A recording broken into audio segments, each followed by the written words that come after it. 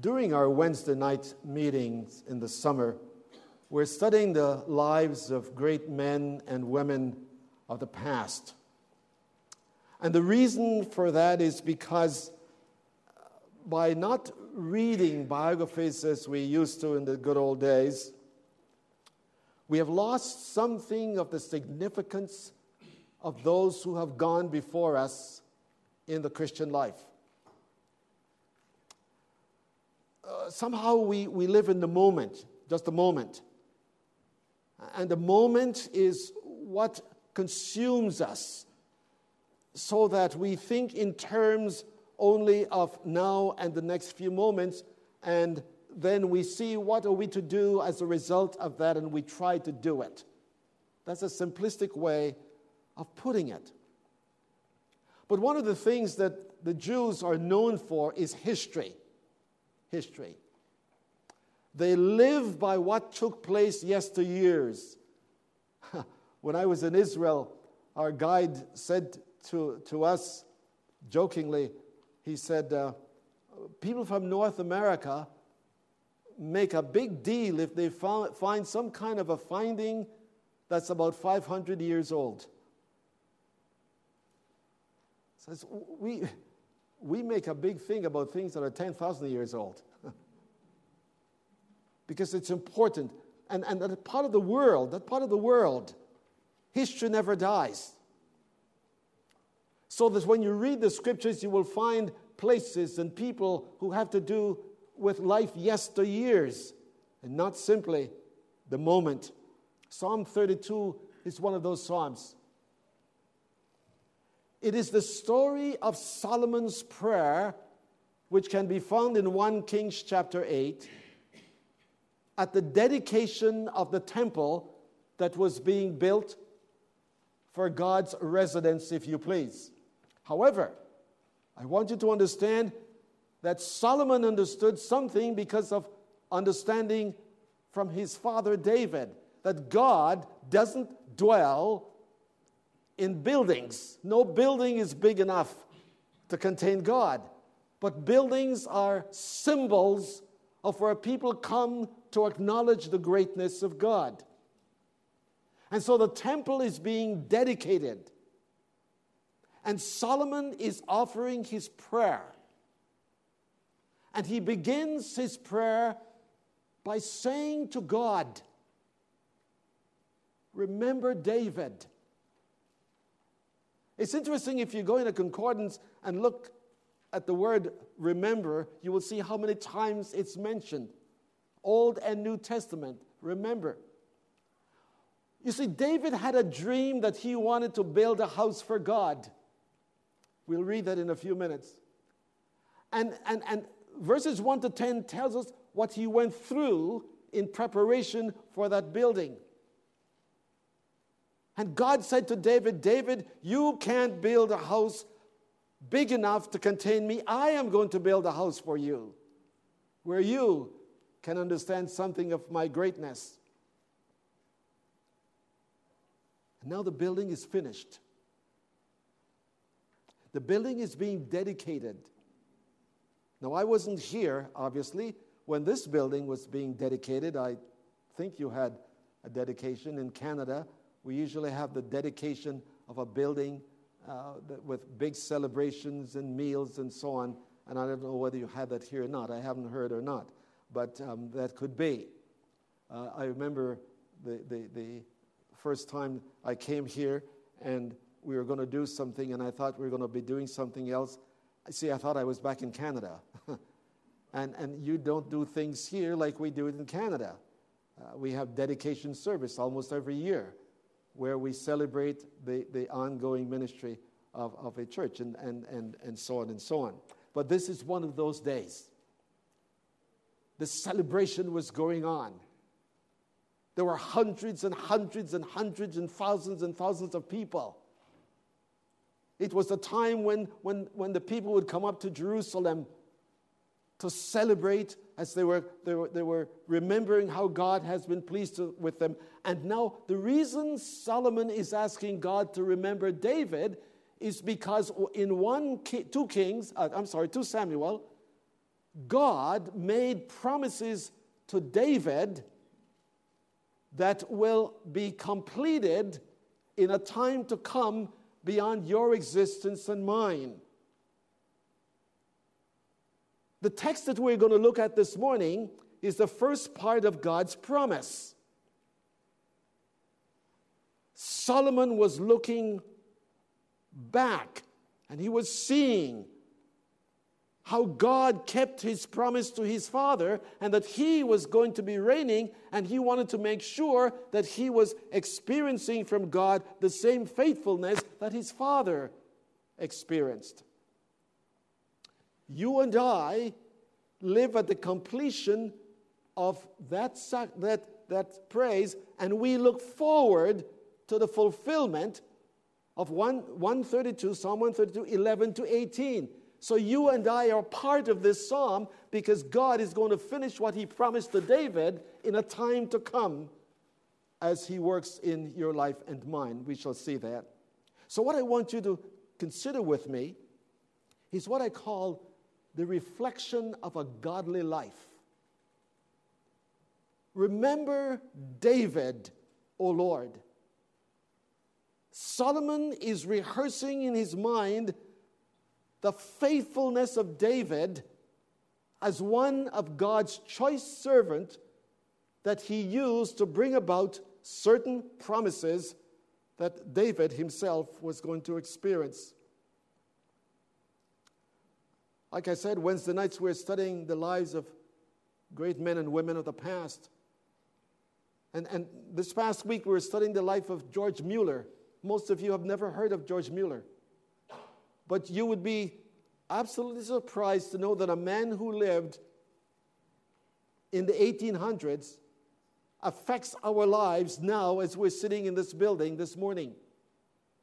Because he showed us that just as Abraham lived, and just as David lived, so George Mueller lived, and that's the way we are to live.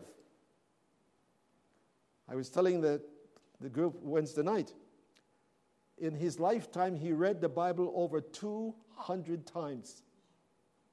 200 times. Not only sitting down and reading, but he was so consumed by the Word of God that it oozed out of him as he spoke. It was the life that was governed by God's Word. And he was able to believe God in ways that you and I need to learn, that even in a technological age, technology cannot provide for us what only God can. That's what he wants to see, and that's what we want to see with this psalm. So godly lives of the past affect our lives today. In verses 1 to 3, the reflection of a godly life. Remember David. What was the first thing that we learned from this psalm? That a godly life is not free from difficulties. A godly life is not free from difficulties. We live in an age where we want to make sure that everything is absolutely in order so that we are able to live so peacefully and so joyfully that nothing disrupt our plans, disrupt our lives. I was thinking of that as I looked at my wife in the bed. She was supposed to be out of the hospital by now. And there she is, still there. And I was amused.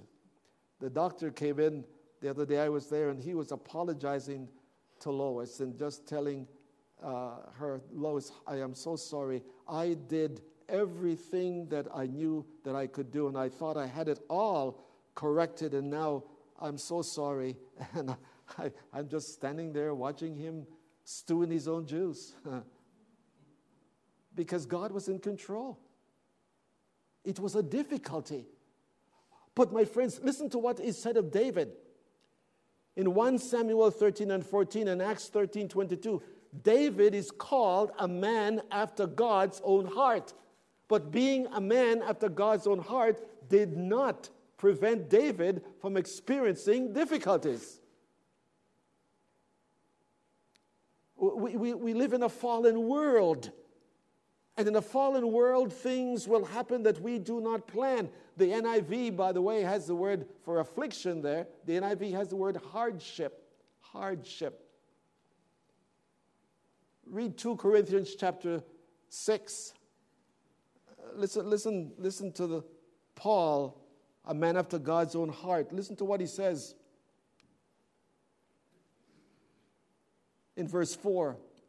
But as servants of God, we commend ourselves in every way, by great endurance, affliction, hardship, calamities, beatings, imprisonments, riots, labors, sleepless nights, hunger. That's a man who was a chosen man of God. And my friends, please listen to me carefully. God's school for the man or the woman He wants to use, a part of the curriculum is hardship. A part of the curriculum, hardship. One of my favorite passages is found in 2 Samuel 16, where the cousin of Saul is walking on a hillside beside David. And he's cursing David. He's swearing at David. He's calling David all kinds of names. This is the man who was a man after God's own heart. This is the man that God had anointed to become king. And here is someone that he could have destroyed easily, because one of his servants came to him and said to David, do you want us to go and cut that dead dog heads off? I mean, he was ready to do it. And you know what David said? You don't know what you're talking about. What if God has sent him to teach me something through what he's doing? Oh, my friends, that's not the way I look at hardship. I can tell you that now. What if God had sent him? And listen to what David says. Maybe God is going to bless me in the light of the affliction that He has allowed to happen to me. A Christianity without difficulty, without the trial of our faith, without, my friends, coming to the place where sometimes we wonder if God really has forgotten how to be gracious. David went through that. And as Solomon is remembering his father, he's remembering something, that in spite of God's promises and covenants with David, it did not eliminate difficulties. Did not. G.K. Chesterton says that a religion free from calamities is not the religion of Christianity. Because Christianity has not been tried and found wanting. It has been tried and found difficult and left untried. Oh, dear friends, I tell you, I wish I had something better to say to you this morning. To begin the message by talking about the path of the cross is the path of difficulties. God is not absent when we're going through dark times. God is not indifferent when people curse us like they cursed David. We have a God so absolutely sovereign that He can actually superintend over the difficulties we are going through, and in them and through them bring us to the place in a life that we could never have experienced if He did not allow them. Remember Israel going from Egypt to the Promised Land? There was a shortcut that would have done it in a couple of days. And God said, no, I'm going to take you through the path that will lead to you learning to trust me. The difficulty of a godly life are signs of God's school, God's curriculum to make that life. I always remember Mrs. Ross as a young student working with migrant camps around Oregon. Mrs. Ross said to me at the end of my time working in the migrant camps, teaching Vacation Bible School, Mrs. Ross, as I would say goodbye to her going back to Canada, she said, "Winston, I want to pray that God will use you mightily, but I'm afraid to pray it because I know that if God is going to use anyone mightily, he will have to hurt them deeply." That's what she said, like a prophetess. God, in the days of darkness and difficulty, put your hands in mine, and I will lead you through them, and I will make something beautiful out of your difficulties. One afternoon, I walked into the room where my wife is, and I saw the nurse kneeling beside her bed listening to her story. And I thought, "Oh, honey, why are you doing that? The nurse has her work to do." And so I'm walking by now, and I said something, and she said, "Oh, I just enjoy talking with her." Didn't say it about me. Said, "I'm talking to her." And I thought, what if God allowed Lois to stay in the hospital room one more week to talk to this nurse? The difficulties through which God brings us are for his own glory and for our good. Secondly, the devotion of his father's life. The devotion. This verse stunned me as I read it myself and studied it. And believe me when I said it was a difficult text to deal with, it is. And he said, how he swore to the Lord and vowed to the mighty one of Jacob. He swore to the Lord and vowed. To swear means that he was saying something to God without reservation. Interestingly, the Hebrew word for the word swear is the word seven. He sevened his life to God. You know why? Because 7 in the Bible is the number of completion. And so when he said, I will swear to you, or as one translator has, I am sevening myself to you, he's saying, I am completely committed to you. I am holding back absolutely nothing. Archbishop William Temple, who was the Archbishop of Canterbury in 1949, I have memorized what he wrote about worship. He said, worship is the surrendering to God all our nature. It is to have our conscience quickened by his holiness. It is to have our mind nourished in his word. It is to have our imagination purified by his beauty. It is to have our hearts open to his love. It is to have our will submitted to his. All these put together, all these, mind, imagination, conscience, everything surrendered to God. He was talking about his sevening himself to God. Now that's a new one for you this coming week. When you want to, it's interesting because you see, I had another title. Connie will tell you. I had another title for this message this morning. And the title that I had to call and ask her to change it. The title I had, on a scale of 1 to 10. On a scale of 1 to 10. You see, what I wanted to ask was this. On a scale of 1 to 10, now I better say 1 to 7. How would you rate your devotion to God? On a scale of 1 to 7. Can God make a demand upon your life, on my life, that we are completely devoted to him? not a hit and miss devotion. To hold back nothing from God. And to vow then, is to make a promise.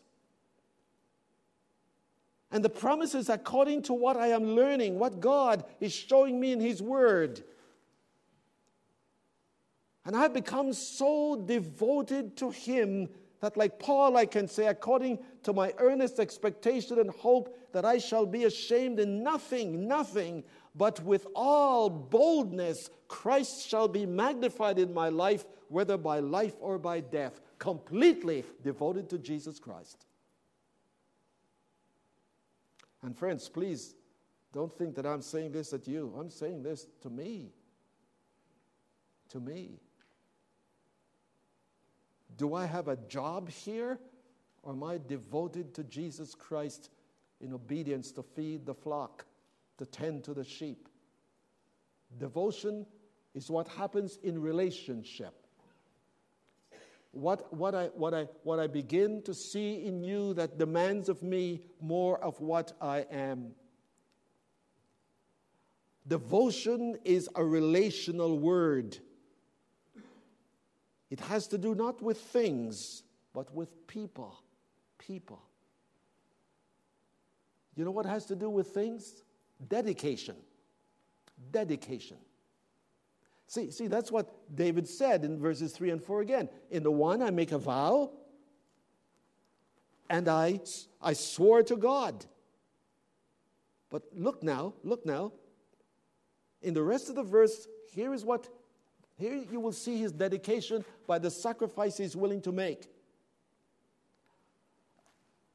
I will not give sleep to my eyes or slumber to my eyelids. I will forego something that is absolutely essential to my own existence. Sleep. Sleep is not just something that happens. It is the design of God by which we are able to be refreshed, and sometimes allowing God to show us things as He did Joseph. And what did He say? He said, I will dedicate my body to you. You have purchased me, says St. Paul. We are bought with a price. Therefore, what I do in this body will be consistent with my devotion to you. I promise you that I was going to be faithful to you. I promise you that I would surrender my being to you. And here's the proof of it.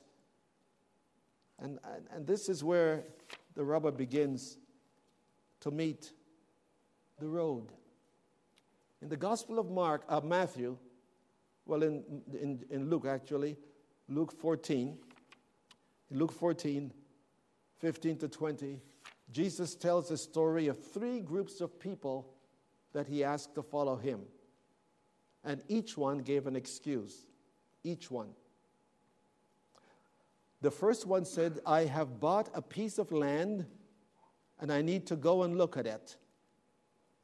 This is the excuse because of property or business. The second one said, I love this one, I have bought 5 yokes of oxen and I am going to try them out. This is the excuse of possession. I have things that I want to do that I can't give time to you. The third one is the one that spoke to my heart, the family. I have married a wife and I cannot come. Please excuse me. Now, friends, neither property, possession, or family is wrong. Please hear me. I'm not saying that at all. I don't think that for one moment. But whenever the good becomes the ultimate, we begin to worship what God gives and not God. Whenever the good becomes the ultimate, we begin to worship what God gives and not God. And we cannot enjoy what God gives at the expense of God. And David, you see, we'll see later on, he said, the reason I want to dedicate myself and the reason I'm devoted to to God is because, we'll find out in a minute what it is. What's the reason for this kind of dedication and devotion? Let me quickly read. You might not know who David Livingstone is. Some of you might. Great missionary to Africa. And in 1857, David Livingstone was speaking at Cambridge University. And through his experience, he said this: "For my own part, I have never ceased to rejoice that God has appointed me to such an office as a missionary.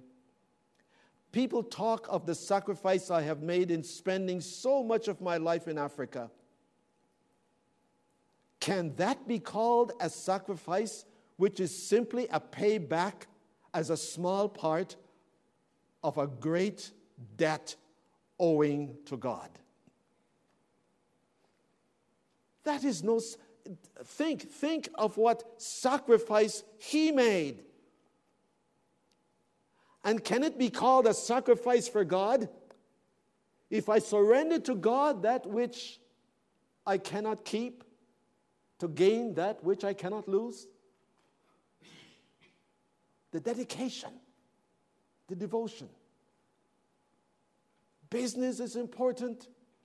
Possession is important. The family is important, but it was interesting to me, and I'm going to tell you how God works. Warren didn't know what I was speaking on today, but from Psalm 43 he read, "I will go to God, to the altar of God, to God my exceeding joy." God is the ultimate in my life. And out of enjoying God for who he is, I enjoy everything else that God has given. Everything else. Possession, family, and the likes. Let me quickly go to my second point. The resolution of a godly life. The resolution. Verses 4 to 10. Or, why did he make such a resolution? That he won't give sleep to his eyes. He won't go to bed. He won't stay in his own house while... Listen to verses 4 and 5. "I will give no sleep to my eyes or slumber to my eyelids until I find a place for the Lord, a dwelling place for the mighty one of Jacob." The Ark of the Covenant was the symbol of God's presence with his people. The Ark was to be the very center of the religious life of the Jews. But the ark had been out of place for 20 years, even going into the hands of the enemies of God.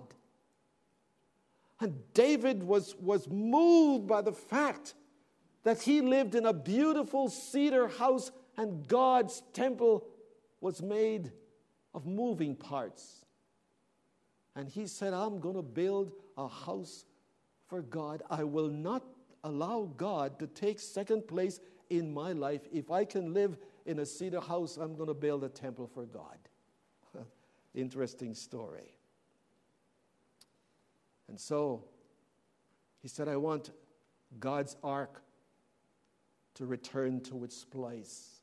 Dear friends, may I say this with all, I trust, humble spirit, that when God doesn't mean much to us, we don't need to spend much for God. When he doesn't mean much to us. Here is David. The presence of God is absent. That which God said he was going to respond to. And instead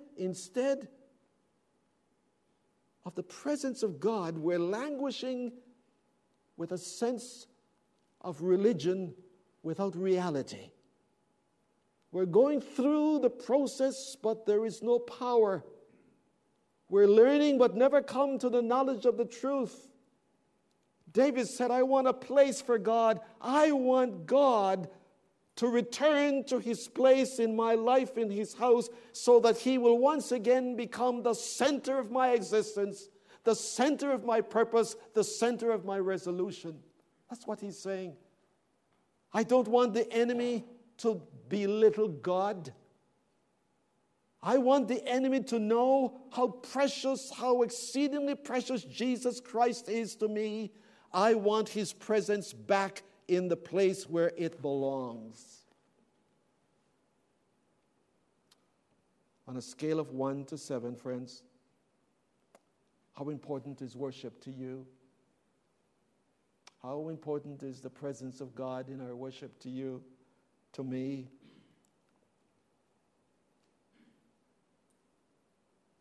God said, I will dwell. David, if you obey me, I will dwell in your midst. And David wanted that symbolic presence of God there to say, as long as God is center, that's where I will get the source of my life from. The New Testament says the same thing. You are not your own. You have been bought with a price. Therefore, glorify God in your body and in your spirit, which belong to God. I want God to have his place in my life, the central place that was always his. I want him to come back and to live out his life through my life, through my dedication. The Ark of the Covenant was symbolic of God's presence. But friends, in the New Testament, it is not symbols. The scripture says that when we believe, God sent his Holy Spirit to abide in us forever so that we can cry, Abba, Father. That's the privilege we have of God's dwelling when we surrender to him. Not a temple, not a building, but our own lives. We want God to have his rightful place in our lives. We used to sing a song. We don't sing it anymore. All to Jesus I surrender. All to him I freely give. On a scale of 1 to 7, how is your worship? How is my worship? We come to the report of the resolution. That is what 6 to 10 is talking about. We're not sure. Scholars are not sure whether it is God speaking or whether it's the psalmist speaking. But what is being said here is we have heard. In other words, it's been spreading around. God is back in his place. God is recognized by those people. If you go there, you are going to see joy like you have never seen it before. Because God has taken up his place as the central being in the Jewish life. We have heard. It is spreading around. Listen to 1 Thessalonians. Listen. You remember how you set yourselves to become a copy of us, and through us, Christ himself. You remember how, although accepting the message meant bitter persecution, yet you experienced the joy of the Holy Spirit. You became examples to all who believe in Macedonia and Achaia. You have become a sort of a sounding board from which the word of the Lord has rung out, not only in Macedonia, but everywhere the story is told of how you became truly connected to God. Oh, dear friends, I tell you, I read that and I began to get excited. Because when you leave this place, if God is the center of who you are, the reports will be going to wherever you go tomorrow, to wherever you go today, to whoever you speak with. You might not even have to speak about the fact that you've been to church. There will be something of your countenance that will say, how are you so excited today? What's driving you today? What is so important to you? And you will answer, my friends, it is the Lord's doing, and it is marvelous in my eyes. It is marvelous. My friends, listen, if Jesus Christ did not mean much to me, I'm going to tell you I would not be here this morning. I wouldn't be a Christian. But I can find no reason from the first moment I trusted Christ as Savior, I can find no reason not to believe Him and not to speak of Him.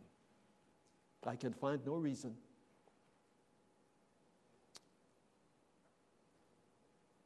On a scale of 1 to 7,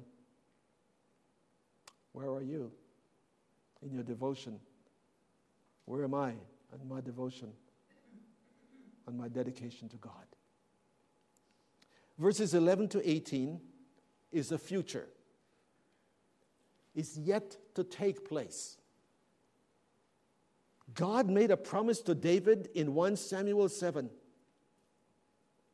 and 2 Samuel. And the promise was that he was going to have someone sit on his throne until the end times. Now, David is dead. So who is going to sit on the throne? Would you listen to this?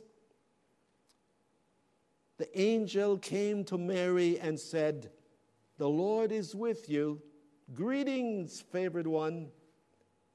But she was greatly troubled at the saying and tried to discern what sort of greetings this may be.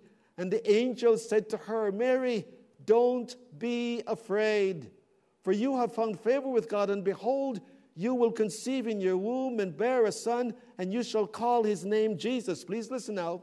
"He will be great and will be called the Son of the Most High, and the Lord God will give him the throne of his father David, and he will reign over the house of Jacob forever, and of his kingdom there will be no end." We, my friends, as you and I sit here, we are a part of the process of God's movement in history toward the second coming of Jesus Christ. And when he comes, he's going to fulfill the second part of Psalm 132. Listen to how it ends. "The Lord has sworn to David a truth which he will not turn back. Of the fruit of your body I will set upon your throne. If your sons will keep my covenant," note the word "if," because God knew that they were going to fail. But God was going to have his seed running where he was going to be able to keep his promise to David. Verse 13, "For the Lord has chosen Zion. He has desired it for his habitation. This is my resting place forever. Here I will dwell, for I have desired it. I will abundantly bless her provision. I will satisfy her needy with bread." Verse 17, "Therefore I will cause the horn of David to spring forth. I have prepared a lamp for mine anointed. His enemies will be clothed with shame, but upon himself his crown shall shine." God is saying this, friends, that Jesus Christ is going to be the one who fulfills all the promises that God gave to David. And one of the promises had to do with the resurrection of Christ, the ascension of Christ, the reign of Christ, and the coming again of Christ. That's where you and I are part of God's procession. And let us put God in his rightful place, that you and I can be called sevens for the glory of God. Let's pray. Oh God, oh, make us sevens, Lord. Help us not to be afraid to commit to you totally, fully, our lives. Help us not afraid, Lord, to want to hold on to our possessions, to our properties, to our families, at the expense of denying God. I pray that when we surrender them all to you, you give them back to us in abundance. And I pray that this word will have significance for some heart here this morning. May the Holy Spirit complete what He has started in the exposition of this psalm this morning. In Jesus' name.